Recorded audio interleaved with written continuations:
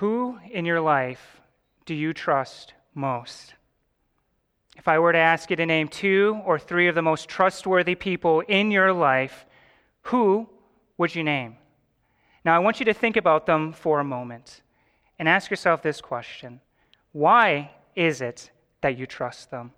What in your mind makes these people so trustworthy to you?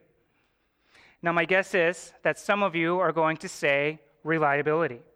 These people were faithful and constant in what they say they were going to do, and they did it.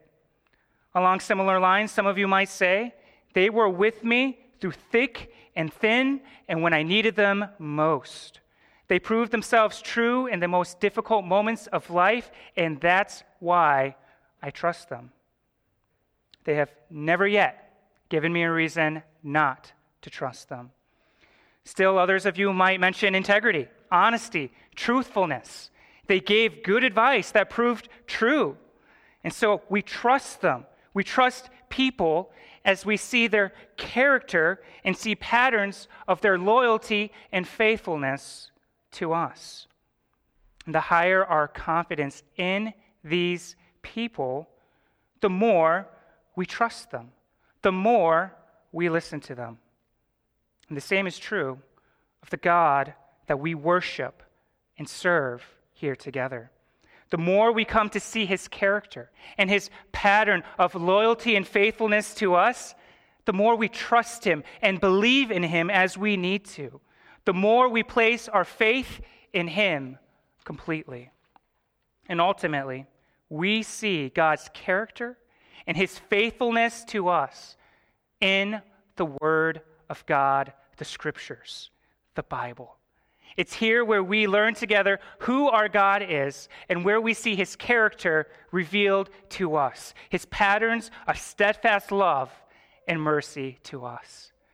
And so it is my hope today that as we see Jesus revealed in John 11 through 1 through 16, that we come, all of us, to deepen our own faith and trust in him all the more. And that in trusting him, God would be glorified. So this brings us then to John 11, 1 through 16. And as we look at this text, we find that there is a man named Lazarus who is sick. Lazarus is identified as the brother of Mary and Martha, whom many knew in the early church. These 3 were described as faithful followers of Jesus, and Jesus would stay at their place in Bethany near Jerusalem when it was the Passover.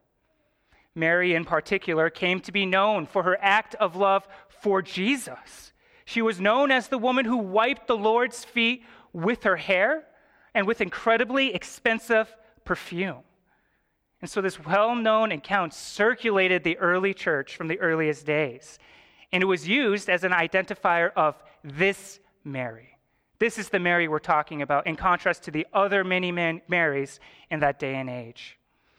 And so John identifies them as this Mary because of what the people knew about her. And so after identifying these 3 disciples, John identifies Lazarus as the one who is sick. And because he's incredibly sick, Mary and Martha send a message to Jesus through a servant or through a friend. And the message they give, as we read here, is very simple and straight to the point. Lord, the one you love is sick. They let Jesus know that Lazarus, whom Jesus loves dearly, is sick and on the point of death. And it's implied here, of course, that they want Jesus to come and heal their brother. They hope that Jesus will make Lazarus well again, just as they've seen him do over and over and over again for the crowds surrounding him. So on hearing about the sickness that befalls Lazarus, what does he say? He assures the messenger and those around him that this will not end in death, but it will be used for the glory of God and the glory of the Son of God. This is his response when he learns about Lazarus being near the point of death. And in a simple statement from Jesus, we learn that the suffering and pain that Lazarus is going through and the pain they're going through will not be wasted. It will somehow be used in a greater way to bring glory to God and to Jesus as the Son of God. It will not end in death. And in a way, this is a theme that Jesus has already hit on before in the Gospel of John. If we go back just a couple chapters to chapter 9, the disciples similarly asked questions about a blind man who was suffering in the streets. And when they see this blind man, the disciples ask Jesus, "Why is this man suffering? Who was it that caused him to suffer such pain and misery?" they ask. And their overly simplistic worldview only allowed for pain and suffering to happen to those who deserved it, to those who were asking for it, a form of karma, you might say. But in Jesus' response to them, we find an alternate view to pain and suffering. He says to them, "Neither this man nor his parents sinned, but this came about so that God's works might be displayed in him." In other words, my name will be glorified through this sickness, through this tragedy. Jesus is at work transforming all the pain and suffering that befall people, and he's transforming it to bring about his glory.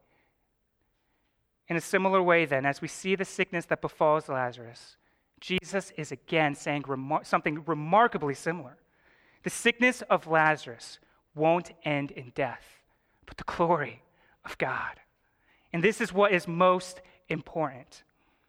Now, make no mistake about it.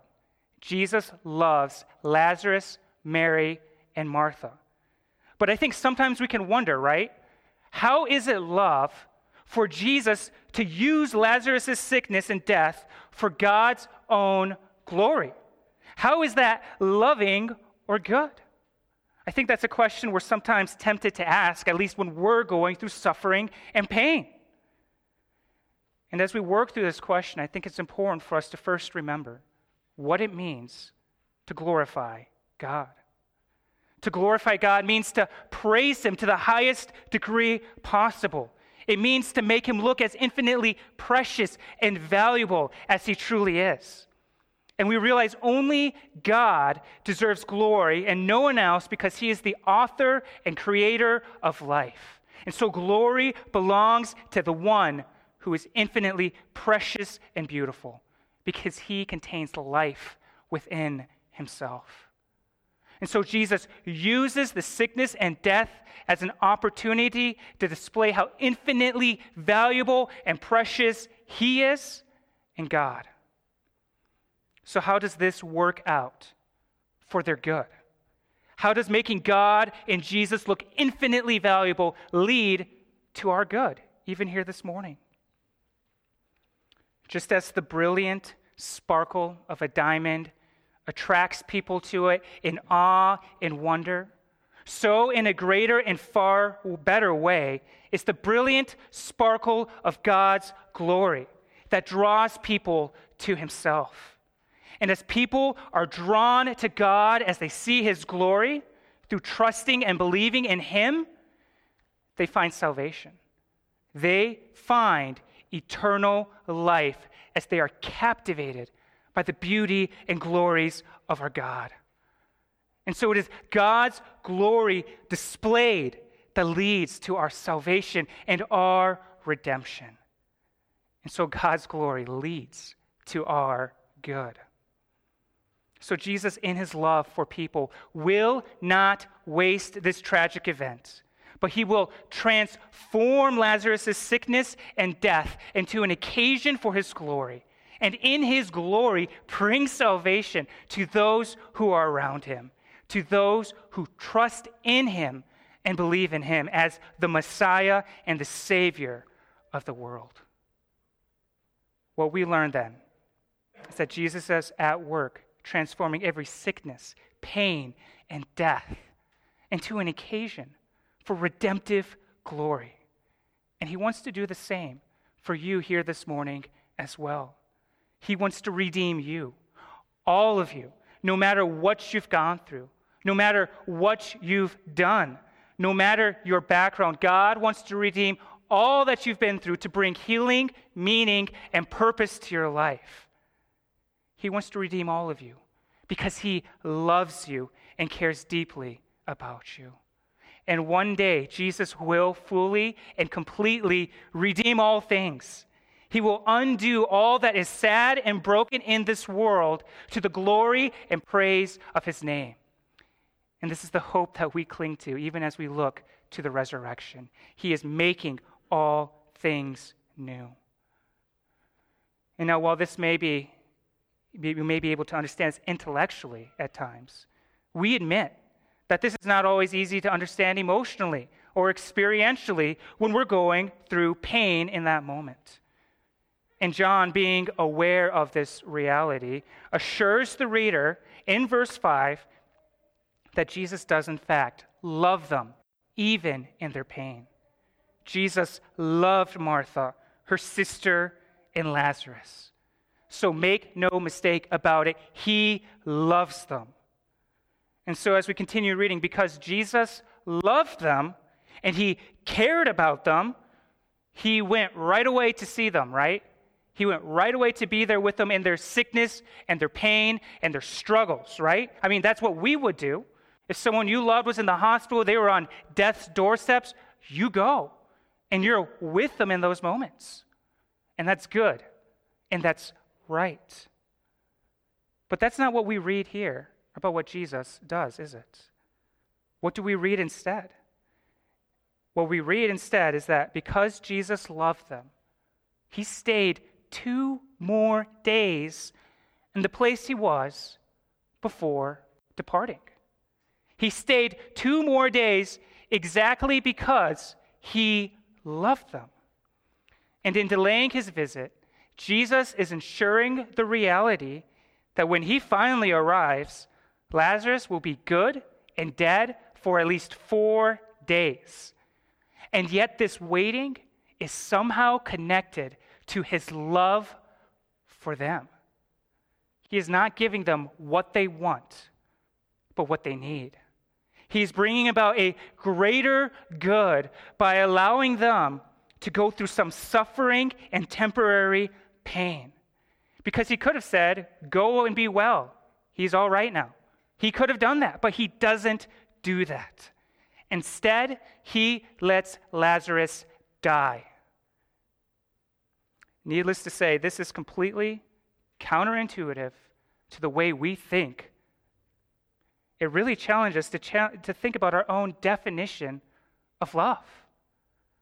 Now, for some of us, what Jesus does here looks more like hate than love. And that's because we often adopt a different view of what love is from our surrounding culture.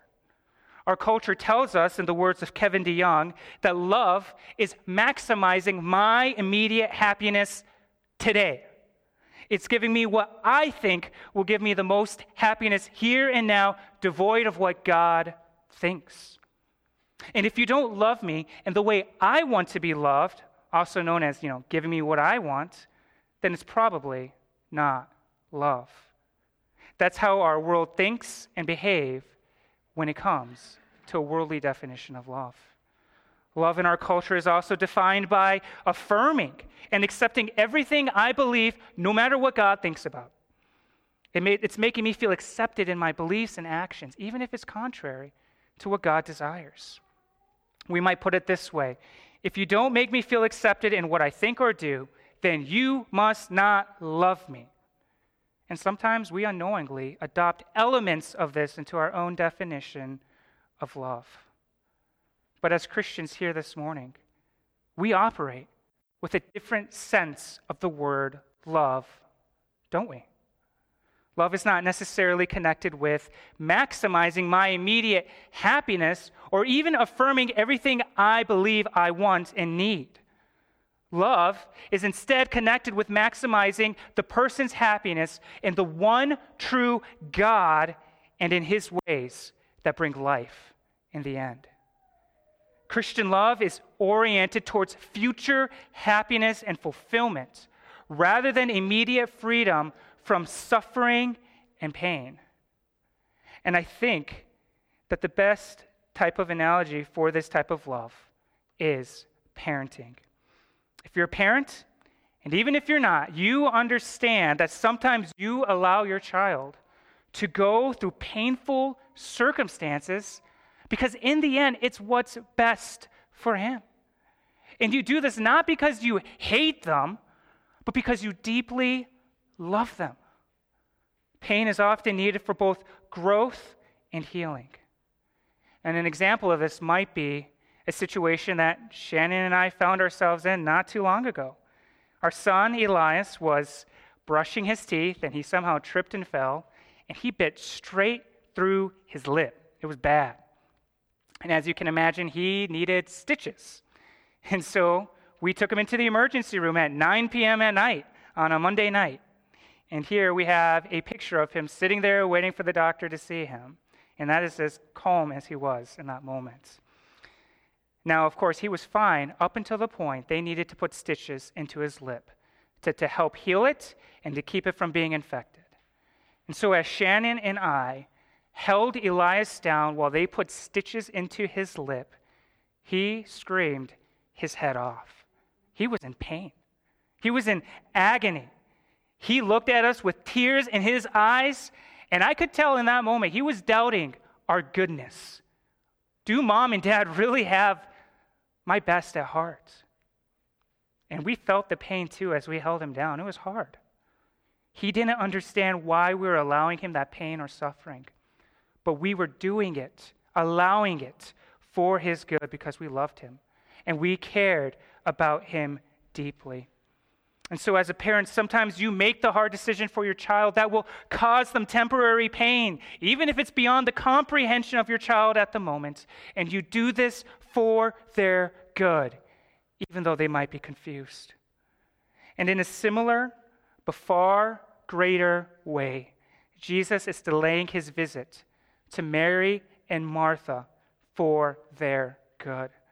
He is allowing them temporary pain, the temporary pain of their brother's death, so that they might reap eternal life found in himself alone as they see Jesus for who he truly is, the Son of God that we must trust and place our faith in completely. For as we'll find, it is only in Jesus that we can find the answer to the most pressing problem facing all of mankind.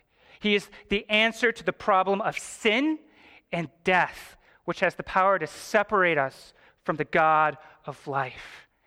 And Jesus, in his love, meets this deepest need as we look to him and trust him alone. And so Jesus then delays his visits, and he does it because he loves them. He loves them far beyond anything they could imagine or think. And in the end, this will bring about maximal happiness for his people, even though temporarily, in the moment, it's hard. So our call here this morning then is to trust Jesus, to look to him even in the midst of great pain and suffering. Even when we, like my son Elias, don't fully understand what our Father is doing, our call is to trust him through it all, who loves us deeply. And if we ever doubt his love or care for us, we must remember that Jesus himself walked the path of suffering and pain in our place. And because God the Father gave up his Son for us, we can trust him no matter what we are going through. And so we must trust him. We must run to him, the God of love, and find embrace in his loving, caring arms. As we come back to the account then, we pick back up in verse 7. And here it's where Jesus decides it's finally time to go to Judea, where Lazarus is located. Now we have to pause here for a moment and talk about Judea, because this was the place where Jesus was nearly stoned to death for claiming that he and the Father were one, just a chapter back. And the disciples remind him of this with great exasperation. You know, Jesus, you were just nearly killed there, and you want to go back already? And then Jesus responds saying, aren't there 12 hours in a day? If anyone walks during the day, he doesn't stumble, because he sees the light of the world. But if anyone walks during the night, he does stumble because the light is not in him. And so while at first it might not be obvious what Jesus is saying here, we can break it down pretty quickly as we understand what he is generally saying. The 12 hours in a day was a reference to the light that existed during the work hours of the day. People worked in the daylight. That's what they did. And so when you work in the daylight, guess what? You don't stumble, trip, or fall because you can see where you're going. You can see what you're doing. But then Jesus uses this basic analogy and he applies it to himself. I am the light of the world. And while I am with you, my disciples, we will be okay. You don't have to fear, for I am with you. Those who need to be worried are those without the light of the world, those who do not have Jesus. And so Jesus is so confident in his mission and purpose that he is confident no harm will come to him or his disciples while he works to fulfill his Father's mission. And he wants his disciples here to carry the same confidence with them as they are with Jesus. And so after giving them this word of encouragement to go into this dangerous territory, he then tells them they need to go because Lazarus has fallen asleep. Now, of course, his disciples don't understand what Jesus means here. What do you mean Lazarus has fallen asleep? Are you saying we should risk our lives to go see Lazarus when he's just sleeping? Like, that doesn't make any sense at all. Won't he just wake up? Is this necessary? But what Jesus is, of course, saying is Lazarus had died. And he tells them that. And this kind of raises a question for us if we slow down for a moment. Why didn't Jesus just say Lazarus died? Was he just trying to not tell them the bad news that their friend had passed away? I don't think so. And I think he frames Lazarus' death in this way because he is training his disciples to see death in a different way, in a different light. Death isn't to be viewed as final any longer for his disciples. Death is to be viewed as temporary, just as sleep is. It is for a moment, but it is not forever. And what we witness here is that Jesus is beginning to reverse the curse of death in the garden. And death here no longer has the final victory of despair and sorrow, but it will somehow end up glorifying God in Jesus. And with Jesus, death itself, this once horrible curse, will even bring about the salvation of his disciples as they learn to trust him as the source of life. Which is why he says right afterwards, I'm glad for you that I wasn't there, so that you might believe. This is what they need more than anything. And so what is clear is that death is no longer final. It is temporary with the arrival of Jesus.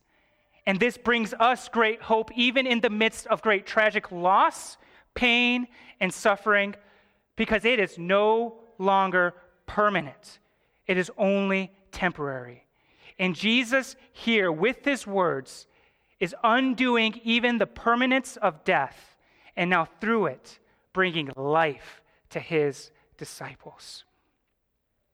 And so after announcing the death of Lazarus, Jesus calls his disciples then to go with him to that location. And it's at this moment that Thomas, whom we commonly call Doubting Thomas, speaks up.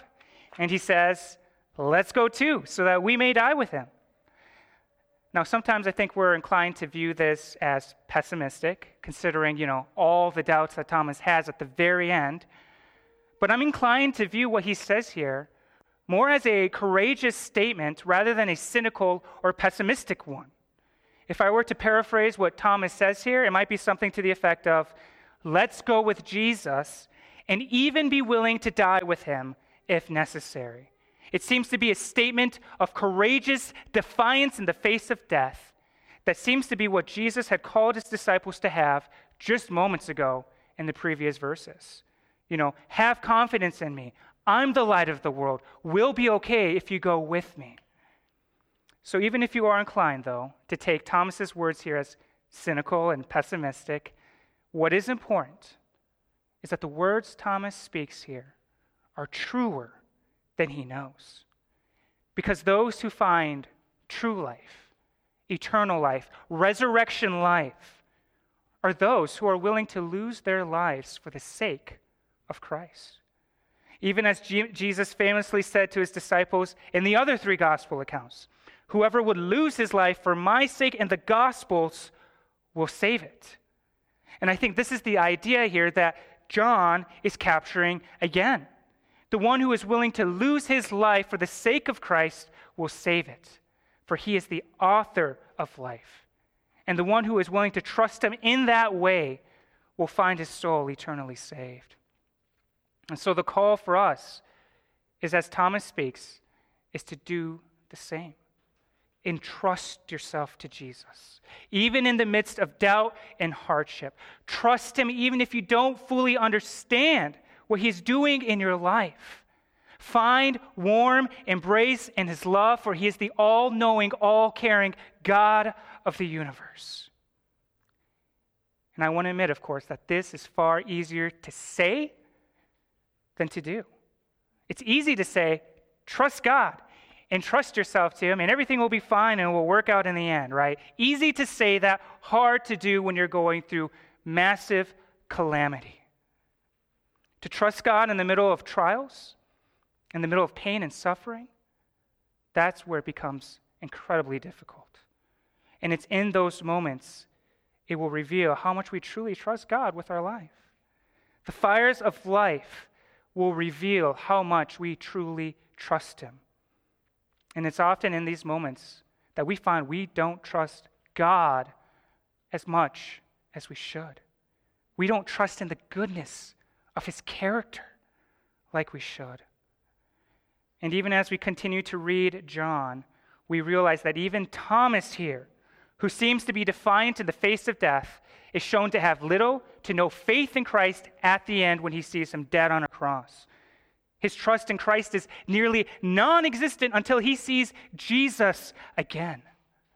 And the same is also true of Peter, who pledged to die with Christ, but ended up denying him 3 times at the very end.